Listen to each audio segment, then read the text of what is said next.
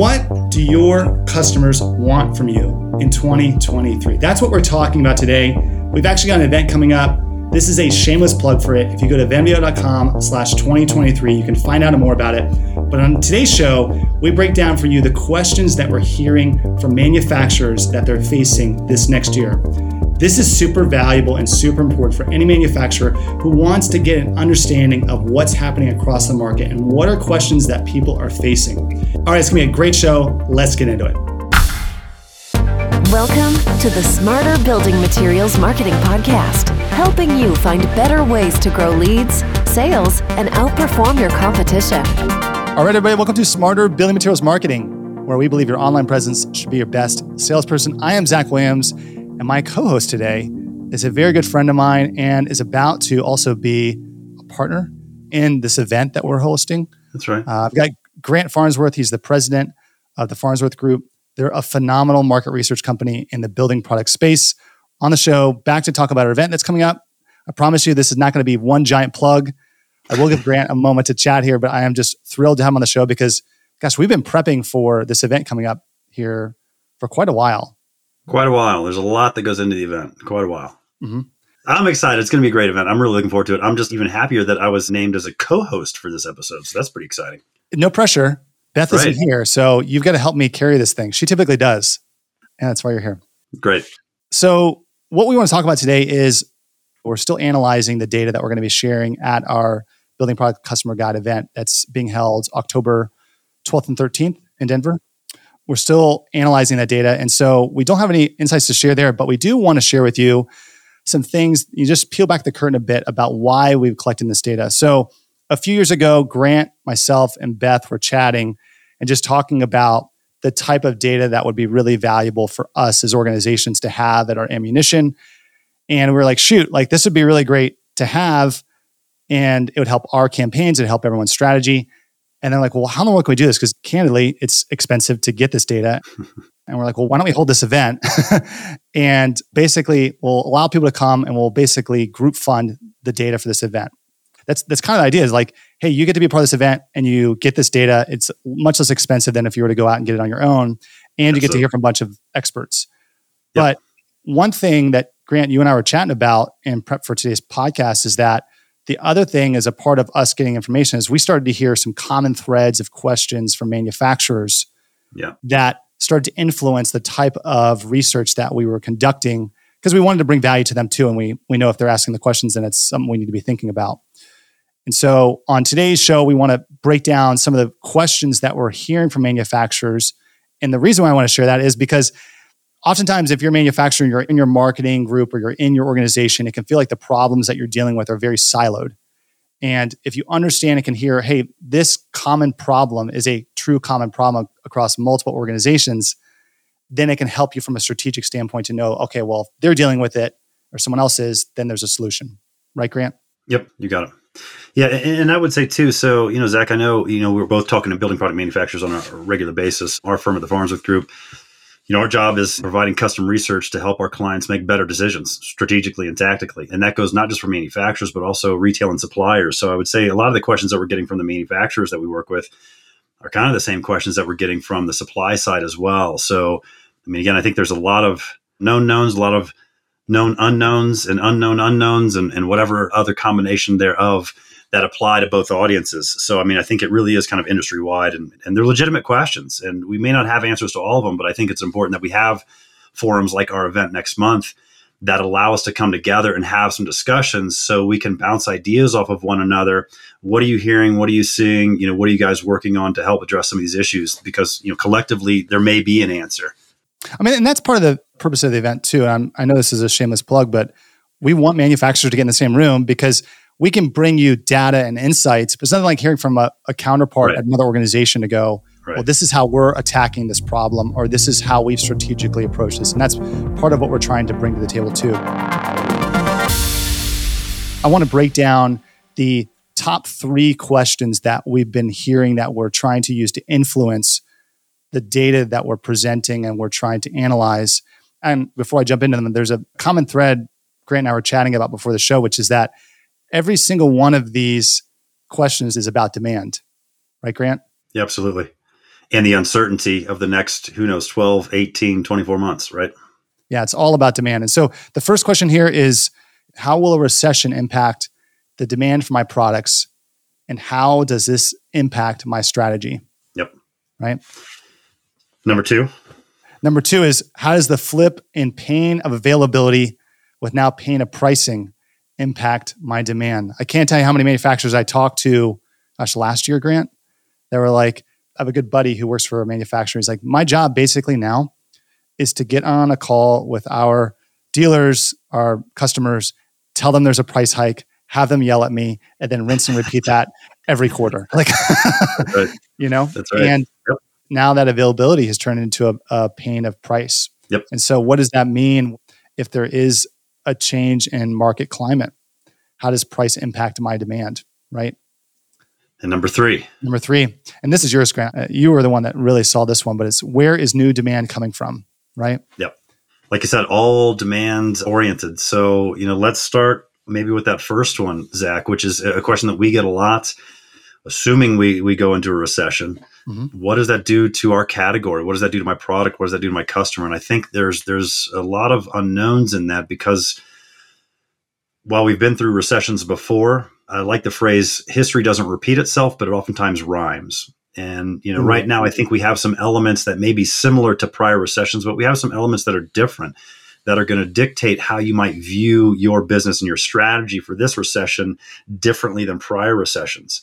I think for our industry, the home improvement, the building product space, there's still some solid activity and some solid movement because of the supply and demand fundamentals that we've got going, which we didn't have in 2008, which we didn't have in 2009. So you may be thinking about your business a little bit differently than just looking back to the last big recession and feeling like you have to treat things the same today as you did, whatever that was 15 years ago. We think it's going to be a little bit different, Zach. I don't know what you're believing, but we would probably put more emphasis around maintaining and still trying to gain share, as opposed to building strategy around a doomsday scenario, which is what I think happened in the last Great Recession, where there was just cutbacks across the board because demand just went away.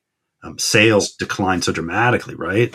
I was talking to Greg Brooks about this. I don't know if it was on the podcast or not, but he brought up a really good point that the last recession in 2008, the housing market and the construction market was at the forefront of why the recession happened. Right. But he's like, but if you go back to like the .com boom and bust and you look at previous recessions, oftentimes the housing market is the one that pushes people out or pushes the economy out of the recession. Right. And so I'm not going to venture to say that, that we're in either of those cases. But what I will say is that I talk to manufacturers on a daily basis, and I'm always trying to get like, hey, give me a pulse of like demand. Are things slowing down for you at all? And the common answer I hear is like, nope, not slowing down. I mean, like I have a buddy who works for a manufacturer. And I was like, how are things? He's like, I was like, if I told you the amount of backlog we have, like how far it runs out, he's like, it would make you like. This is what's fascinating. Yeah, this is what's fascinating. We're hearing the same thing. So, I mean, we, between our two firms, we're probably talking to 100 manufacturers a month, right? Colleagues, Adam and Andrew, they've been going around to trade shows recently over the last, couple of weeks. We're attending events at Harvard. We're going to OPEI events here in the next, couple of weeks. We've got Equip Expo. So we're regularly on the street talking with manufacturers. And what's been hilarious is just that comment. When you talk to a manufacturer and ask, what's your view of the world? How's your business? The majority are optimistic. We were out at an NHB event where there was, probably 75 manufacturers in a room. And I just had everybody raise your hand. Are you optimistic about the next kind of 18 months in your firm's ability to grow sales? And I would say 75% raised their hand. But what's interesting is when you talk to them and you start digging a little bit deeper, particularly at a trade show, they'll say, yeah, actually our backlog is really strong. Like our sales are up. Like we see growth here for the next 12 months. They'll point to the competitor next door and say, but I don't think those guys are going to be able to do it. or is it a hope that they don't, Probably a little bit of both. But again, I think it's this belief of like, well, we think the industry is doing bad, but our firm is continuing to do good. But every manufacturer kind of has that same view. So I think it's separating this narrative of what we hear in the headlines. Mm-hmm. Well, perception is reality, Like there's a prominent builder who I've heard, I don't know the individual specifically, but I've heard that the big builder in the US, the only data point that they look at from an economic standpoint is consumer confidence. Confidence. Yep. Consumer confidence. And I was like, that's really interesting because it's like for how many manufacturers out there, if they lived in a silo, they didn't have the news, they didn't have, all these different outlets, would they think a recession is happening?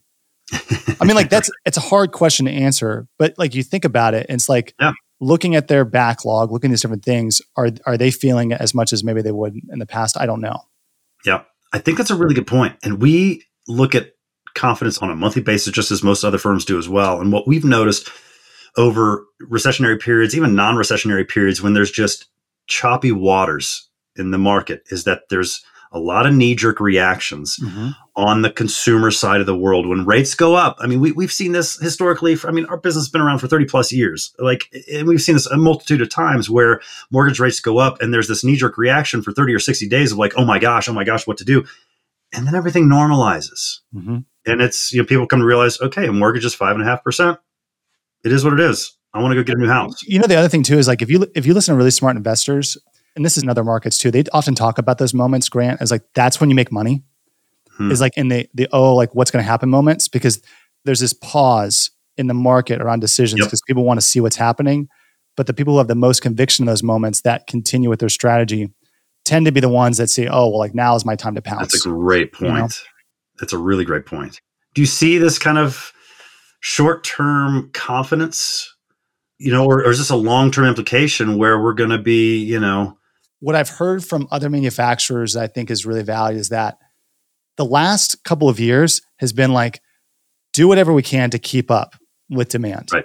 Like keep our head above water as much as possible. Just supply the demand. Make it and ship it. Make it and ship it. Get it out. And the common thread I'm hearing, and I don't know if this is true or not, but it feels like we're getting back to a normal state in some regards of normal push and pull. Like I got to work for sales. I have to work for these different things in the past, which is a very normal market environment where your job isn't, let me just keep up with what's coming. It's okay, I have to actually fight in certain scenarios to get what's coming our way. And I think this is an important thing. And maybe this is going into our question number 2 or topic number 2, but I would agree with you, Zach. And I think that's a conversation we've been having with a lot of our manufacturers is they're starting to get back to some more traditional strategic planning. For almost 2.5 years, so many folks and organizations were just putting out fires. That's a great point. We can't keep up. And it was a shell game. We're going to move some inventory here to keep this customer happy. And then hopefully we can get this customer filled in 2 weeks and just kind of shifting things around on almost a daily basis. I mean, how many manufacturers do you think are on allocation right now still? I think it depends on the category. So we're starting to hear some categories are looking okay. Slowly. So if you jump to the second question about the flip of when we say here the pain, biggest pain the last couple of years is availability. Yep. When am I going to get my product? And now it's moving to price. And there's probably still some of that there, the availability component in some categories. Still pain, yep. Still an issue, yep. I'm curious to get your sense of like pricing. You hear about this. Like, what are some of the things you're hearing from other manufacturers in that regard? So I think it starts at the customer level, right? So if we think about like everything is about the customer we serve. What's interesting is that because of the demand that has existed for the past 2.5 years, the low availability of product, but also the low availability of labor, we've got a lot of trades that are still 6 months out, 9 months out. So this idea that there's still have yet to start or wrap up projects that were budgeted and approved prior to these price hikes, prior to all the inflation that we're experiencing now, we maybe haven't fully realized the homeowner's concern for budget or contractors having to resolve those budget issues. And as we're talking to contractors more recently over the last couple of months, those contractors that are working through their backlog and now having new project conversations are beginning to hear the budget implications from the homeowner. So I think it really starts kind of on the homeowner side, what they're comfortable spending. Price of materials are going up. Borrowing money is getting a little bit more expensive. So I'm still going to do the project, right? But instead of spending $100K, I've got $75K to do it now. So I think for us, it's going to be starting at that customer level. And I think it's important for our industry and manufacturers to realize, just because your contractors haven't been pushing back on you with pricing maybe as much yet, they probably will. And it may be due to the fact that they've still got projects they're wrapping up that have really strong margins and high ticket items. Or they're looking at other options without letting you know. That's a great point too. And I think that's what we're going to start seeing. So that's what I would say to manufacturers is if you haven't gotten into some serious pricing strategy planning, you're probably a few months behind the ball right now because you've got to get back to this good, better, best. What does your merchandising play look like? how are we going to gain share, right? And maintain what we've got. Yeah. That's the world that we're in now. Like you said, it's, I think, more of a normal environment that manufacturers have to be working in and suppliers have to be working in. Gone are the days where we're all benefiting because we just have so many more customers and so much more demand. You've got to fight now to maintain and to gain. Agreed. What are you guys hearing on price? I mean, how are your clients? We're not hearing a lot in terms of people pushing back on price, but in the conversations, we do like a lot of like firsthand interviews with, different audiences. We are hearing people, they feel like there's little room to budge with existing partnerships and existing manufacturers. And that's why I said, I think that you're going to start to see that they're going to price shop more heavily than maybe they have in the past or even more recently. It's the perception of, gosh, this is absurd how much I'm paying for this product. I used to pay this amount. Now I'm paying this amount. Yeah. I wonder what else is out there. Even if everything is more expensive across the board, the idea that it's more expensive is pushing people to consider doing more price shopping and or product shopping. And I think they're doing this amongst contractors as well. So we just released our Farnsworth Contractor Index for Q3. Here's another shameless plug. Here you go. So our Farnsworth Contractor Index each quarter talks to hundreds of residential trades. And for the first time in the last few quarters, we saw a decline in closure rates amongst the trades. But they're still saying the quality of leads are stronger than historical averages. So the quality of leads is still really, really high, but their ability to close on them is starting to drop. So Zach, I think that speaks exactly to your point of, I know the homeowner is going to be doing the work, but maybe now they're talking to 2 or 3 other trades, likely because budget is more of an issue than it was a year ago, where they just said, great, if you're available, you're hired, come on in and do it. That's right. So speaking of leads and things of that nature, Grant, let's talk about where's demand coming from. Because I think this is like the question, right? We all want more demand. And a better question might be like, where's the demand coming from that I don't know about, right? Or I need to be planning for, right? Yeah. Can I ask you that question? Can I put it on you, Grant? And I know it's hard to speak to that if you're not watching this on YouTube. If you're listening, Grant, like just gave me like, are you kidding me? You're going to make me try to answer that. You're going to have to answer it too. So yeah, I'm going to answer. I have my answer. I have my answer. But I want to hear your answer first, because again, I want to be thoughtful in my response. Yeah, so I'm going to try to one up you. Sure, great. And that's going to be an easy thing to do. Trust me. So first, I want to preface the answer with, I was talking with an economist earlier this week, actually, and he was citing some stats, and I'm citing some stats, and we both started laughing, and we realized that you can find data to support either a pessimistic view or an optimistic view right now. So almost any argument you want to make, there's probably some data out there and some market movements out there to support your argument. That's how wonky things are right now. That's how choppy things are right now. There's a clear point and counterpoint to a lot of the things going on. That said, some of the things that we look to as far as where demand is going to come from, again, we track a lot of supply and demand fundamentals across new construction as well as existing. We see the existing home side being an area of opportunity. When you think about it statistically, you've got only 4, maybe 5% of the population moving any given year. We had an increase in mobility during the pandemic, but prior to pandemic, mobility rates were declining. I think we're going to continue to see those decline as we get back into post-pandemic life. I think people are going to stay in their homes longer. I think that's driven by a number of factors, the primary of which is the supply that's out there. We don't have a good supply of existing homes. New home supply is starting to become very strong, but the price points aren't achievable for most homeowners. So I think we're in a position where people are choosing to stay home because it's not worth selling, taking that equity and going into a new house that maybe isn't even as good as what they're leaving, right? So I think the demand side of things is strong for existing home.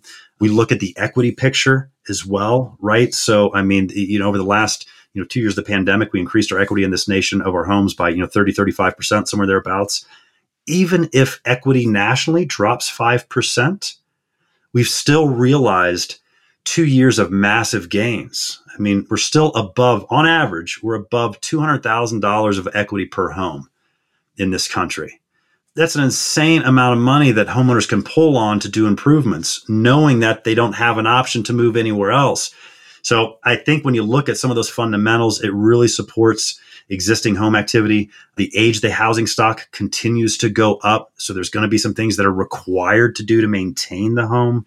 I think when you look at the DIY activity levels over the height of the pandemic, a lot of DIYers have exhausted their capabilities, right? And they've done all the little projects around the house. Now it's adjusting for this lifestyle that is here to stay. That's new. That's a hybrid world where I'm working from home. I may be going in the office. I want a healthier space. I want an outdoor space. These are larger projects that I can't do. I've got $200K of equity in my home. I'm going to go find a contractor to do it. So we're starting to see project sizes go up. We're hearing that from contractors. I think that's where the opportunity lies. I would say existing home, contractor. When you look at that quadrant of new, existing, DIY versus pro, we're saying existing pro is really where some of the growth is coming from. And I think when you look at some of the forecasts for the next 12 to 24 months, that is driving the growth in a lot of those forecasts, whether it's from Harvard or from here or whomever. So there's my long-winded answer. Top that one. Well, you quoted an economist. I'm going to quote Cardi B. I saw a great tweet. I forget the individual's name. She's the chief economist at Redfin. And she shared a video of Cardi B basically going off about how nobody's going to move. Because she's like, everyone's locked into a 2.75% rate. Like, you're not going to leave your house with your current mortgage for another house. Wait a minute. More expensive. If we're taking advice from Cardi B, are we both failing at something? I had to top you, man. Okay. I mean, the Economist was quoting Cardi B, so I'm basically just quoting the Economist. And does that mean that Cardi B is an economist? I don't know. That's another episode. Right. But I'm trying to reinforce the point that I think you just made, Grant, which is that if I'm going to look at demand and my product has anything to do with renovation, like that's, I think, a slam dunk, easy place to figure out how I can position my product, position in the marketplace, how I sell, where I sell, using that information. That you've got incredible amount of equity built, even with the current, some price reductions in different markets, that I think it's hard to look at the renovation market, especially from a residential standpoint, as one that's not going to be frothy over the next year or two.